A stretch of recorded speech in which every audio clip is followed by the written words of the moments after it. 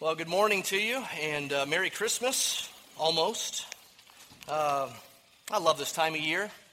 I love, the culture of American Christmas. Not as much as the things that we celebrate, not as much as the things that we sing about and rejoice in as Christians, but I do love the culture of Christmas. I love the coziness of Christmas.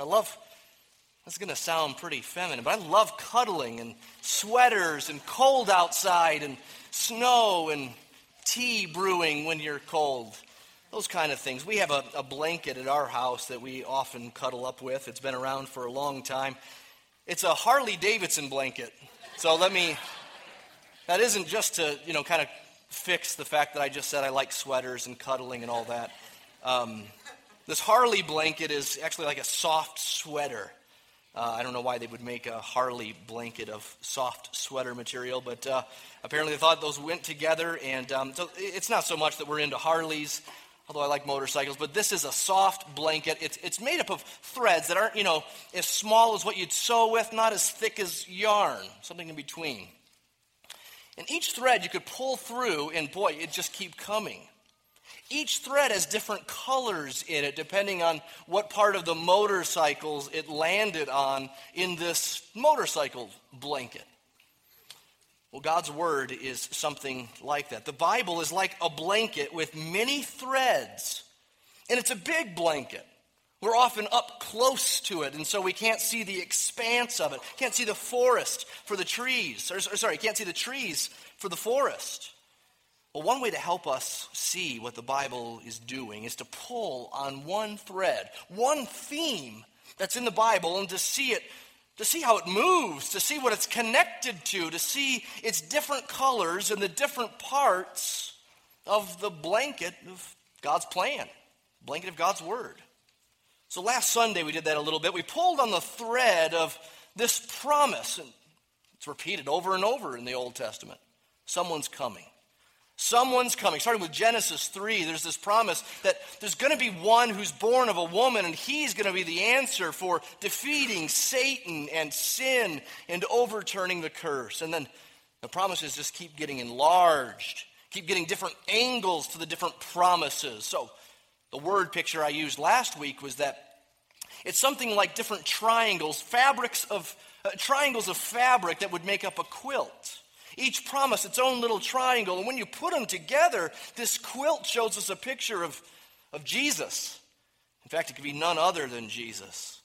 Only Jesus could have fulfilled that intricate recipe for saving hope that was given throughout the Old Testament. Well, today I want to pull on a different thread to go back to that word picture. The thread of where does God dwell? How and where does he show us his presence? Now here's why this is important, especially at Christmas time, especially recognizing that some of you here, you're not Christians. You come because someone invited you. We're glad you're here. But I don't want to take that for granted. I don't want to take a basic knowledge of the Bible for granted. Talking to Christians and non-Christians this morning. So maybe you don't understand the basic story of the Bible. Whether you're a new Christian, an old Christian, or not a Christian at all, it might be that the Bible just feels to you like a collection of sayings. It probably doesn't help that there are chapter numbers and verse numbers in our Bible added later on after the biblical writers wrote all this down. It probably doesn't help that a lot of Christians refer to their favorite verse. And so it sounds like there's just a collection of sayings throughout the Bible. And I like this one and I like that one. Well, Proverbs is a book that does that. It's a collection of sayings of wisdom. But the rest of the Bible it's a mix of different genres of literature. And one of those is history. And so where even you have poetry, or even you have prophecy. Different genres, but they can fit into a timeline. They tell a story. You can piece this together. You can map out the story. You can get something of the plan. I want to try to do that today and give you something of a Bible 101 to those who maybe don't know the basic story of the Bible. Or maybe you don't understand why Jesus came, what he's about. Well, it might help to give you Jesus 101, to back up a bit and see why the Bible says he came, why it was needed, why it matters that he came.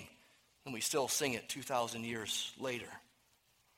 Maybe you don't understand what's to celebrate about Christmas, besides the cultural and familial stuff that I love too. Maybe for you, that's all Christmas is, and so you wonder why Christians get excited and sing these songs of theology and doctrine and history and promises. Well, this is a Christmas 101 message then.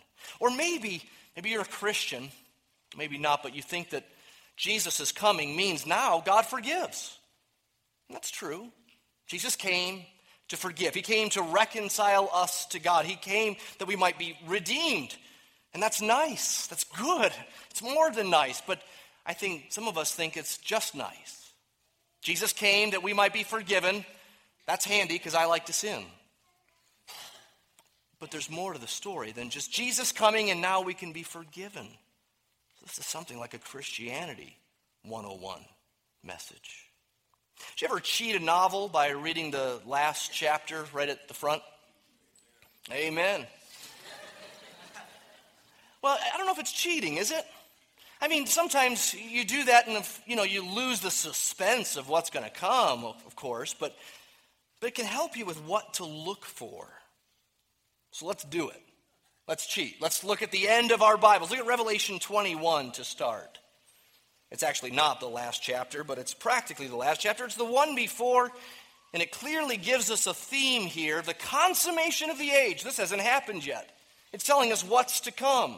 What's the end of God's plan? It'll go on forever and ever, but there'll be this, what we call consummation. There'll be this closing chapter. And here's what it'll look like. Revelation 21, I saw a new heaven and a new earth, John writes. Not the same heaven, not the same earth, a new heaven and a new earth. And I saw a holy city, the new Jerusalem, not the old Jerusalem, not the earthly Jerusalem, but a heavenly Jerusalem coming down out of heaven from God. It's going to be that heaven and earth meet. Heaven and earth become one. This Jerusalem from heaven will be like a bride adorned for her husband. And I heard a loud voice, John says, from the throne saying, "Behold," here's the key part, "the dwelling place of God is with man. He will dwell with them. They will be his people. God himself will be with them as their God." And of course, other good parts, he'll wipe away every tear from their eyes. Death will be no more. There'll be no more mourning or crying or pain anymore. The end of the story will be God dwells. God dwells with his people. He dwells with them forever and ever. He will be with them forever and ever. Now, how does that relate to the story of Jesus? Well, we actually sang it a few times this morning. Matthew chapter 1 tells us that you'll call his name Emmanuel, which means what? God with us. Several names are given of Jesus in the scriptures. Jesus means God saves. In those days, Jewish culture and even Greco-Roman culture, giving a name to someone with meaning had meaning. My name, Ryan, means little king. I'm little, but I'm not very kingly. So it doesn't really mean much in our culture. In their culture, it meant a whole lot. Jesus is God saves. He's Emmanuel, God with us. Now, Jesus was a common name, but Emmanuel wasn't. And it's quoting from Isaiah chapter 7, some 700 years before Jesus actually came. So you have, at the end of the book, Revelation 21, God will dwell with them forever and ever. And then you have Jesus' name being Emmanuel, which means God is with us. He's here. And what's that quoting? It's quoting 700 years before, Isaiah chapter 7. You're going to have a virgin who bears a son, and his name will be Emmanuel, Emmanuel being God with us. Okay, now we see a thread, don't we? Remember the picture of a blanket? Let's pull on this thread of God's presence, knowing now that it's clearly a thread. And let's see the different colors and the different parts of the blanket of the Bible. By the way, I should be very clear up front that in one sense, God dwells everywhere. He always has. That's his nature. Theologians say he's omnipresent. He is everywhere. He's a spirit. He's in heaven and he inhabits the earth. He fills it and then some, it says in the Psalms. But in another sense, God reveals his presence in specific times and in specific places in special ways. So there's a sense in which God shows up there and shows up here, and he's really there and not as much over there. So while we believe that God is everywhere, and he's always everywhere, and he sees all, he knows all, he's near even when he seems far away, what we're going to do today is pull on the thread that talks about where he really shows up, where he shows his intimate presence. And there are 10 different sections of this in the Old Testament. So you notice on your sermon notes page, there's a lot there, more than we usually have. One way of using that sermon notes page is to fill it out, and then after we're done today, tear it off and keep it in your Bible. That's something like one way of sketching a map of the whole Bible, so that when you read in this Old Testament book or that Old Testament book, at least you can put it in something of a timeline, something of the order of God's plan. Let's start at the beginning. Genesis 1 and 2, the first thing is God's presence enjoyed. It's perfect. God says, behold, it's all very good. Adam and Eve enjoy God's presence in the garden. He walks with them in the cool of the day. It's not just good to be in the garden because it's like a tropical oasis. You can be naked and not even cold. It's more than that. It's not even a great place because it's not such hard work. No, it's a great place because God is there. It's a blessed place, yes. It's a place of peace, yes. I'm sure it's beautiful indeed, but it's a place of his presence, and that's what makes it best. There's no church in the garden. Everything is related to God. Everything is worship. Everything is done in relationship with him and in communion with him. So there's peace, both horizontal peace, Adam and Eve getting along, and vertical peace, getting along with God. There's enjoyment, there's harmony, there's purpose. Things make sense and everything is right. God's presence enjoyed. But then, it turns a corner in chapter 3. God's presence is lost. Secondly, in your notes, God's presence is lost. Sin enters the world, and as soon as it does, Adam and Eve hide. They cover up their privates, and they hide from God. They're ashamed on a horizontal level. They're embarrassed with each other. They have things to hide now from each other. And more importantly, they have things to hide from God. So when he comes calling, they go hiding. Actually, a pretty decent instinct. Because though God comes and finds them and talks with them, and though he'll give promises, there are consequences for their sin. They're cast out of the garden. They're removed from the place of his presence. God guards the entrance to the garden with angels with flaming swords. You're not getting back in.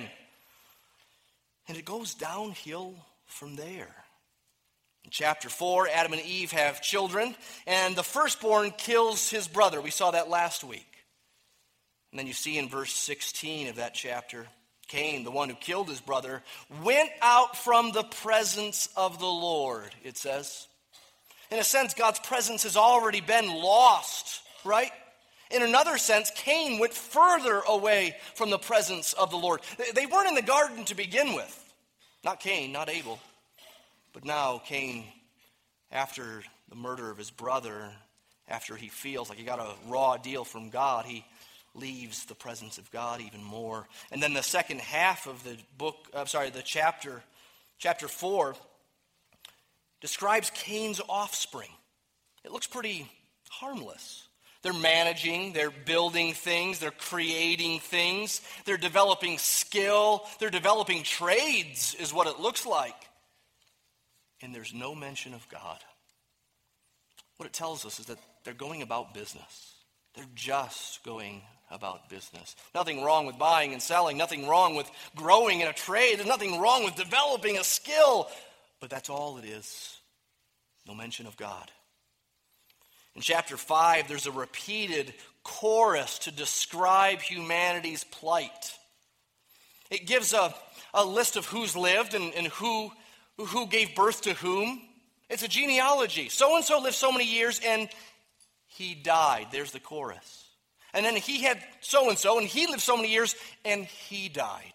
And he died, and he died, and he died. It just keeps going. Guy after guy, regardless of how long they lived, they died. Because at the beginning of time, God said, the day you eat of the tree, you shall surely die. God's making his point through his word there. Chapter 6, the earth is destroyed, and God starts over with just one family. And you might think, okay, God's presence is showing up with Noah, right? Yes and no. He's communicating with Noah, but almost on a need-to-know basis only. He tells Noah to build the ark and tells Noah that judgment's coming, but it's not the garden-like presence of God. It's not walking with God in the cool of the day.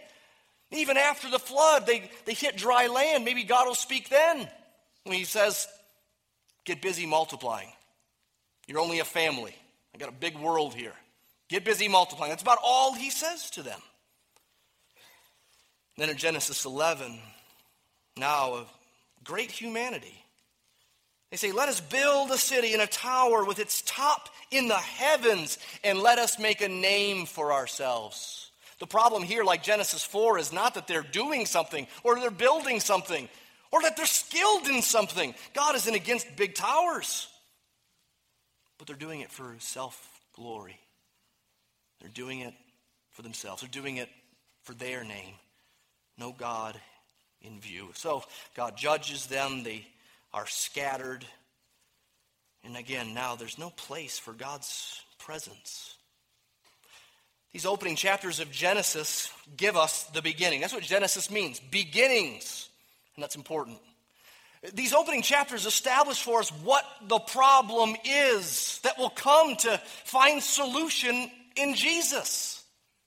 If we get the problem wrong, we'll surely seek a different solution. The Bible says that the problem is we're separated from God. We were made to commune with him. We were made to worship him. We were made to talk to him and him to us.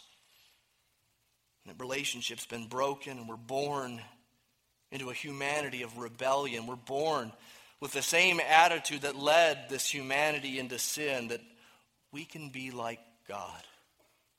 We can be our own God. You may disagree that that's the problem out there. You may think it's educational or social or political. But the Bible insists this is the problem. Sin has entered the world. The relationship with God has been broken. And his plan is eventually to restore it. That's God's presence lost. Thirdly, we see God's presence promised. As the story with Abraham begins in chapter 12. God comes to Abraham and he speaks. He reveals himself to Abraham. He talks to him and he makes some big promises to him. We saw those last week. Right? God promised to Abraham that he would be great and that through him there would become a great nation from his offspring. And then that offspring would somehow eventually bless the whole world, and that God would give them a land to dwell in. And what we know from later on in the Bible, that land promised to Abraham was, yes, a land flowing with milk and honey, but it wasn't just a sweet land. You know, great climate. Why not live here? It's not, the Middle Eastern version of Albuquerque. We get 330 days of sunshine a year. This is the place God has blessed us with. Well, he's blessed him with this place that I'm sure was nice. Yes, it's flowing with milk and honey. Yes, they'll inherit a lot as they move into this land, but the point of the land is what? God's presence. That'll be the answer to all the blanks this morning. Not the ones on your sermon notes page, but the ones I ask you about. His presence, that's what we're after, right? That's what we're seeing develop. That's the thread that we're pulling on.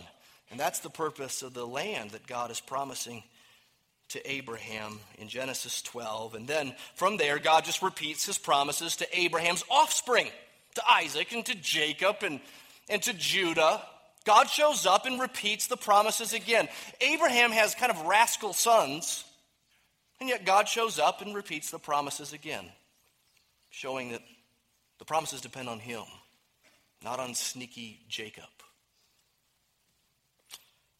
Fourth, we see this. We move to the next book of the Bible, and we see God's presence going before.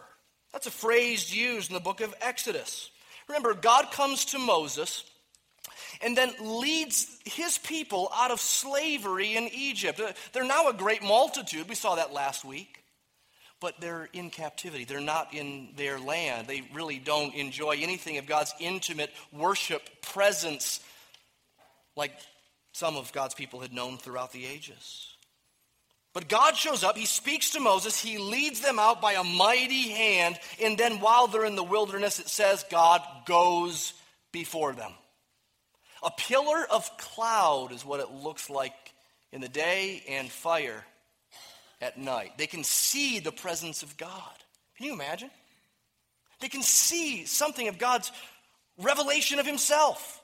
They know that he's right there. They know that he's plowing a path for them. They know that they can just stay on track with God and where he's going. That's comforting. Yeah, but you also have these promises where God is saying that he'll dwell with them.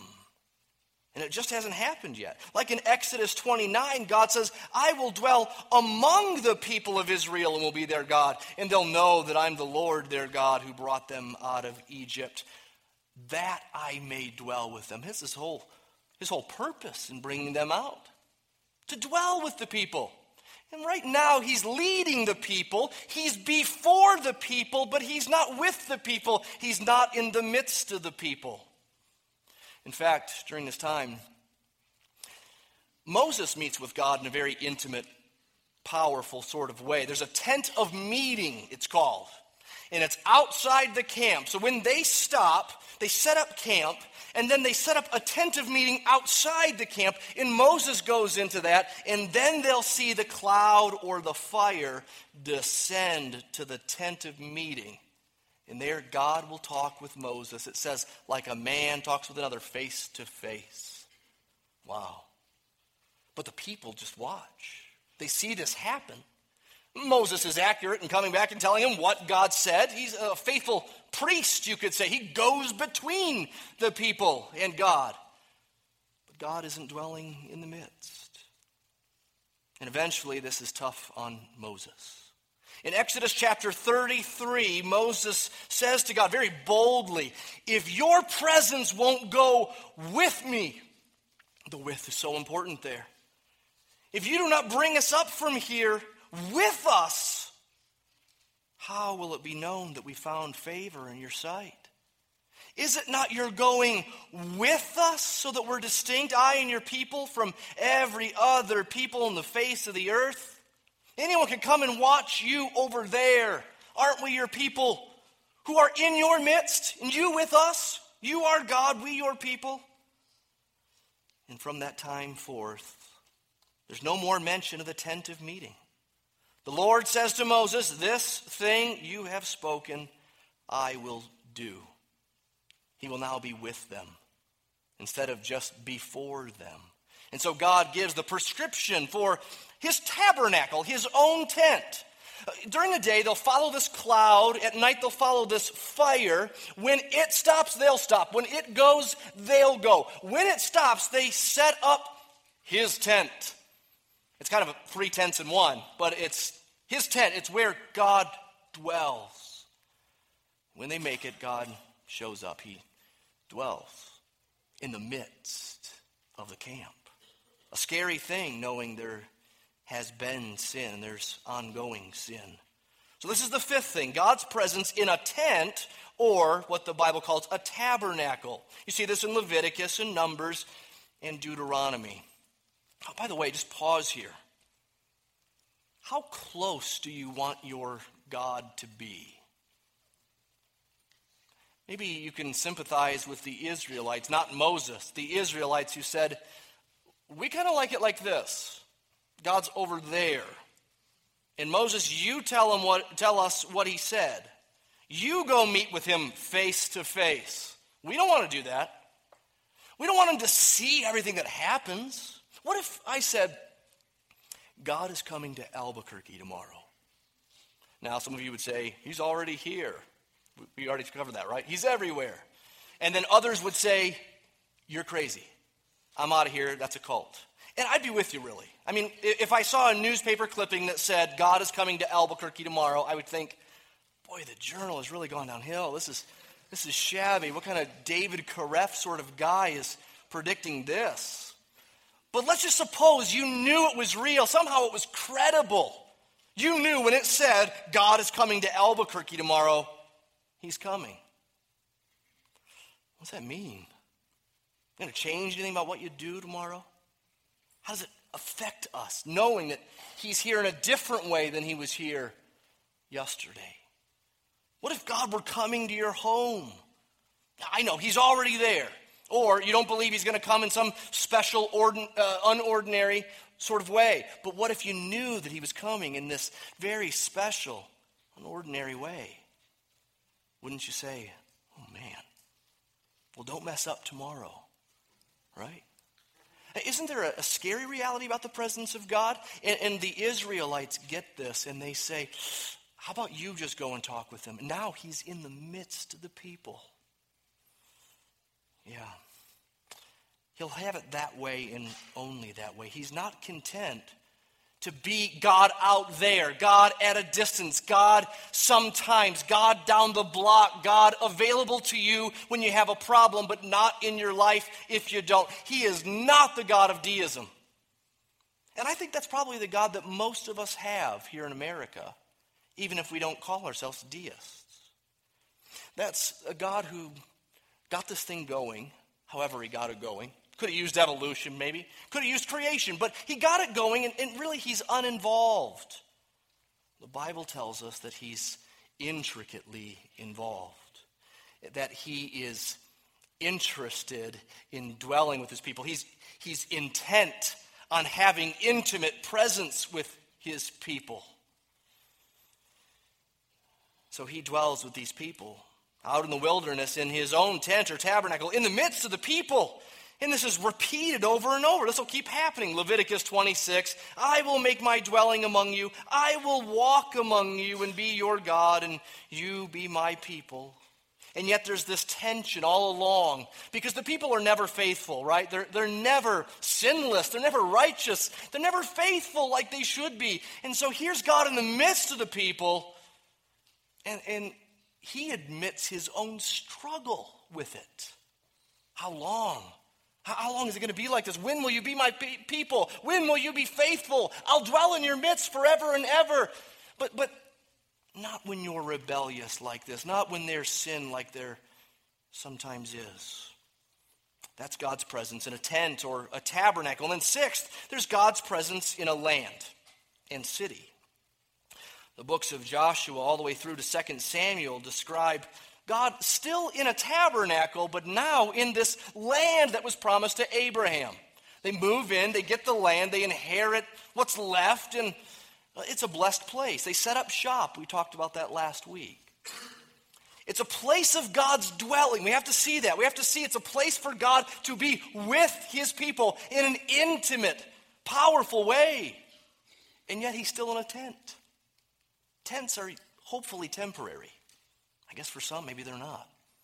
For most of us middle-class Americans, if we use tents, we use them to go camping. It's temporary.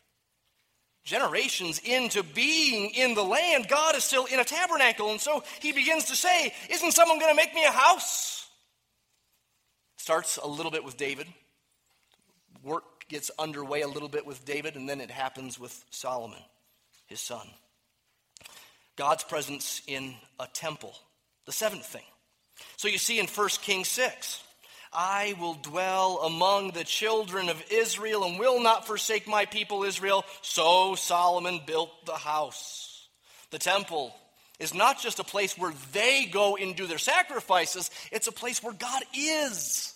It's a place where he dwells. It's in the heart of the city. And the city's in the heart of the land.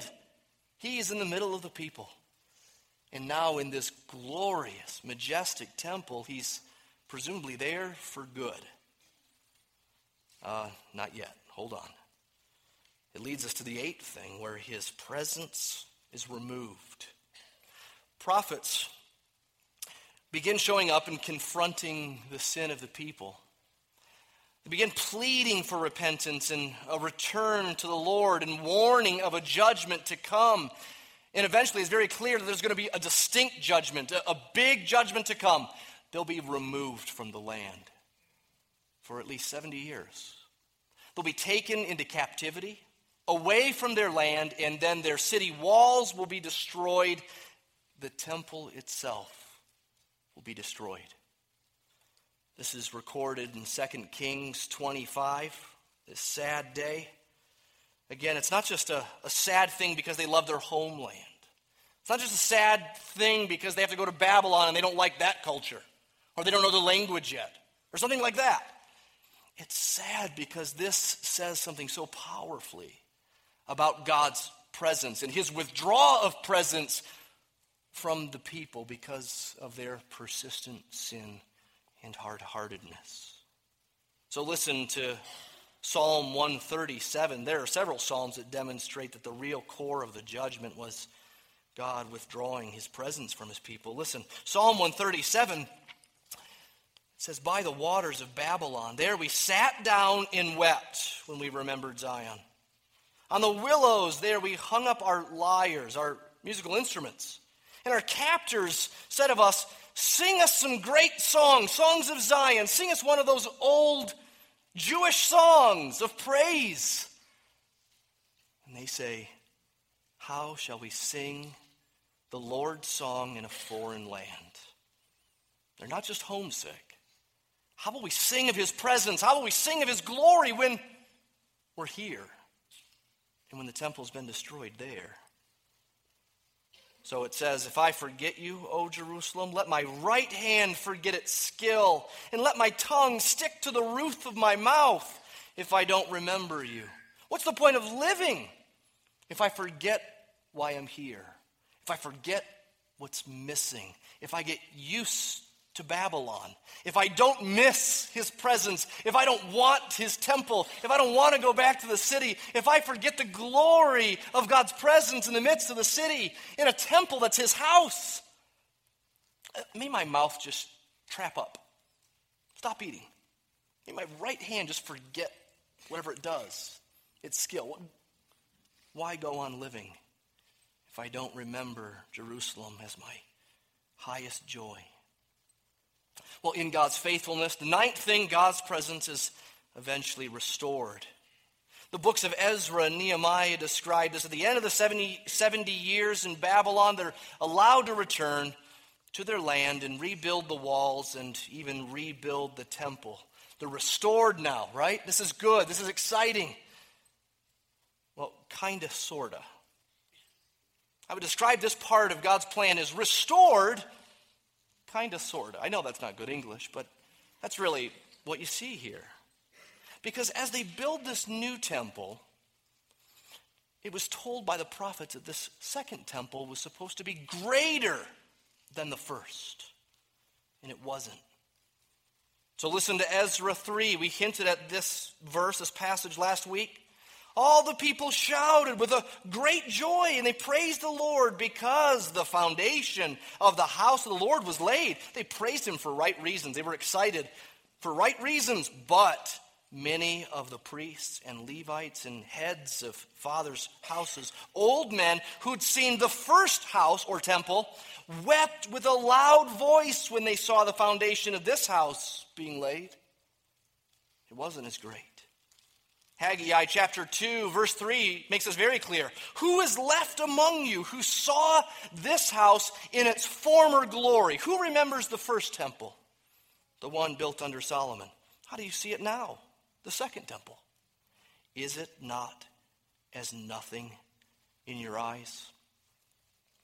You know, with both the tabernacle before this and the first temple under Solomon, they built it, and they saw God's glory enter it.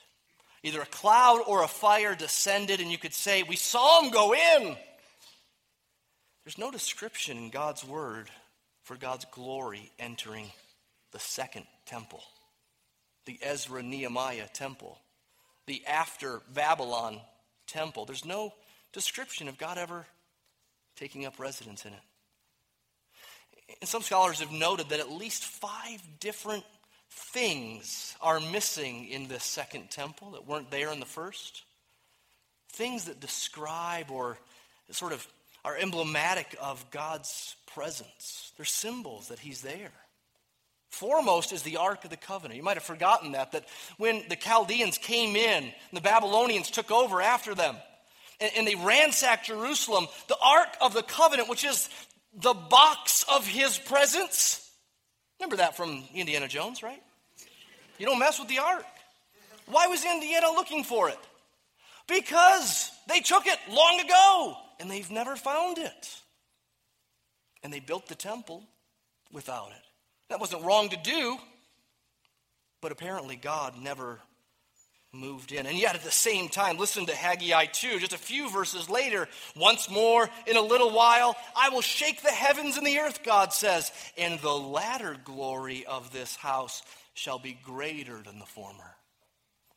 What? I mean, this is after the second temple's built. It's now talking about someday, eventually, it'll be greater than the former, the first one under Solomon. And you say, yeah, hope that's coming soon over there in the Middle East, in Jerusalem. I don't think that's what it's talking about.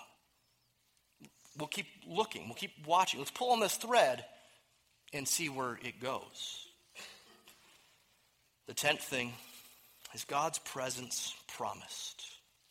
The prophets give us, well, there are 17 books of the Old Testament prophets, and on a timeline, there are some that are before Babylon, some during Babylon, and then some after Babylon. But really, they all have the same message. The message is this: there's sin to be confronted, there's judgment that's coming if you don't repent, if you don't turn, if you don't put God as preeminent. And on the other hand, there's this promise of one to come.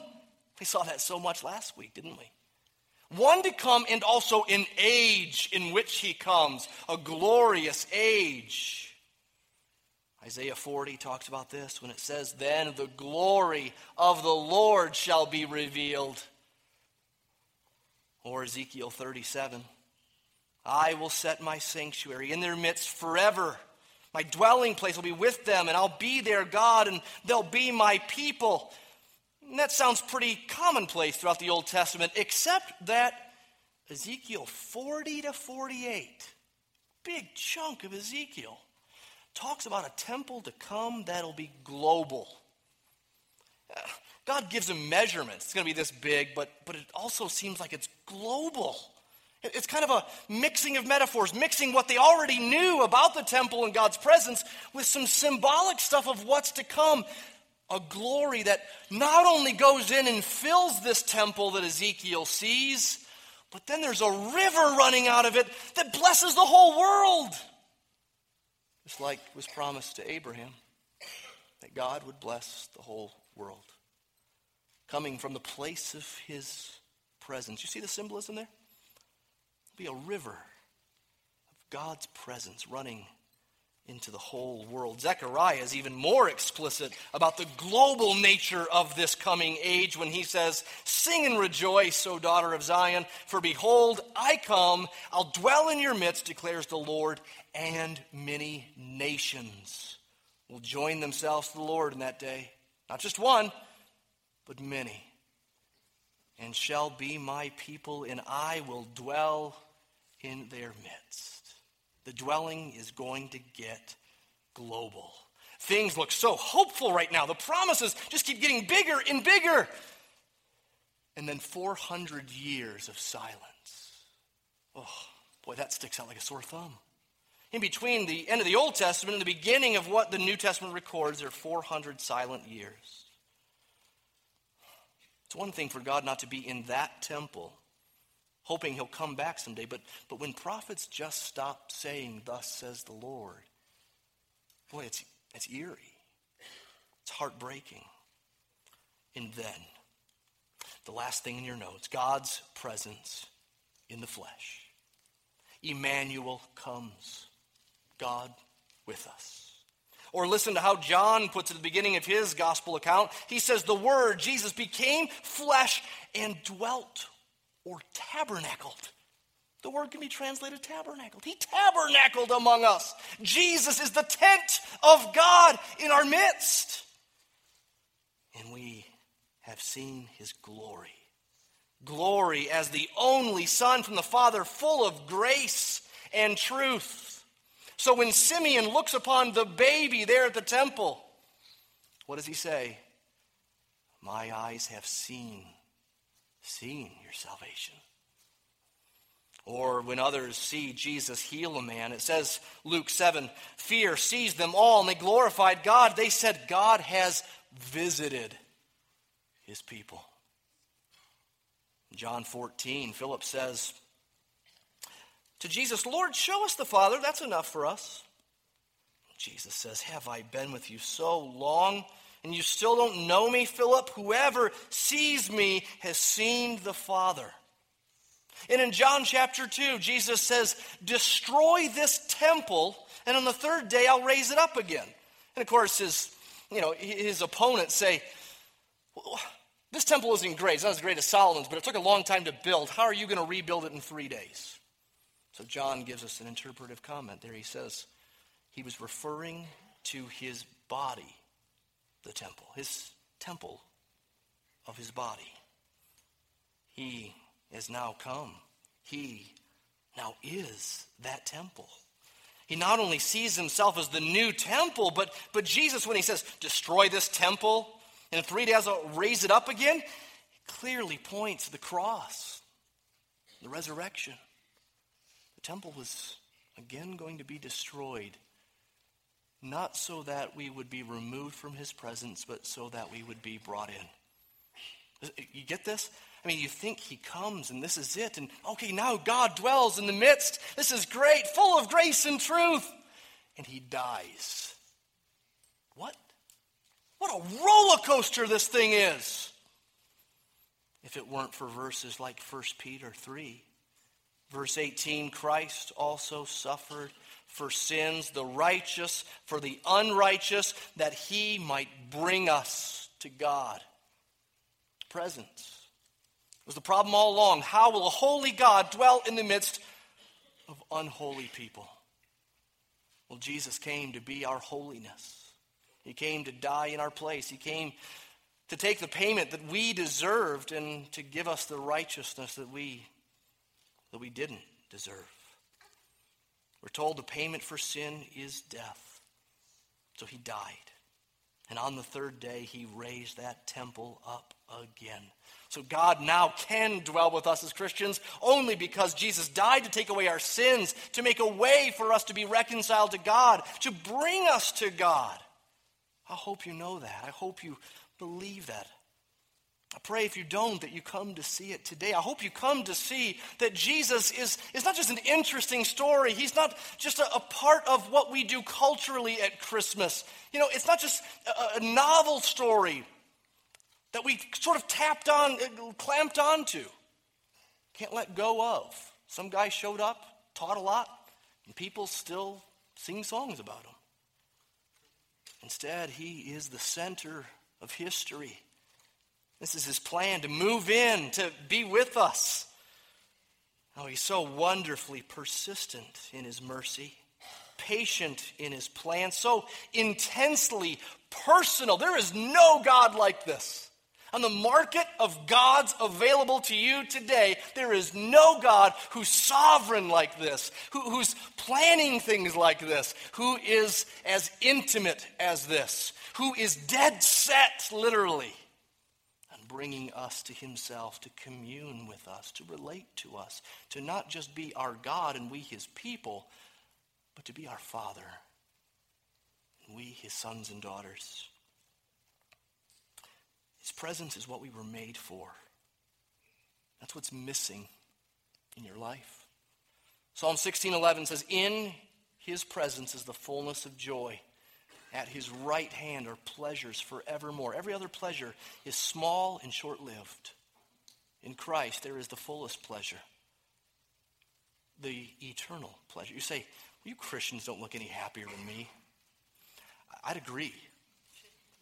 We know it's coming, though. We've tasted of something of the new heaven touching down on a new earth. We've tasted something of God dwelling in the midst of his people. And it's still a broken world. We're still sinners. We're still struggling with depression and doubt and anger and rivalries and all kinds of nasty things. We believe God dwells in our hearts now. And he's not done. He's coming again, and one day we'll see Jesus face to face, and we'll be with him forever and ever.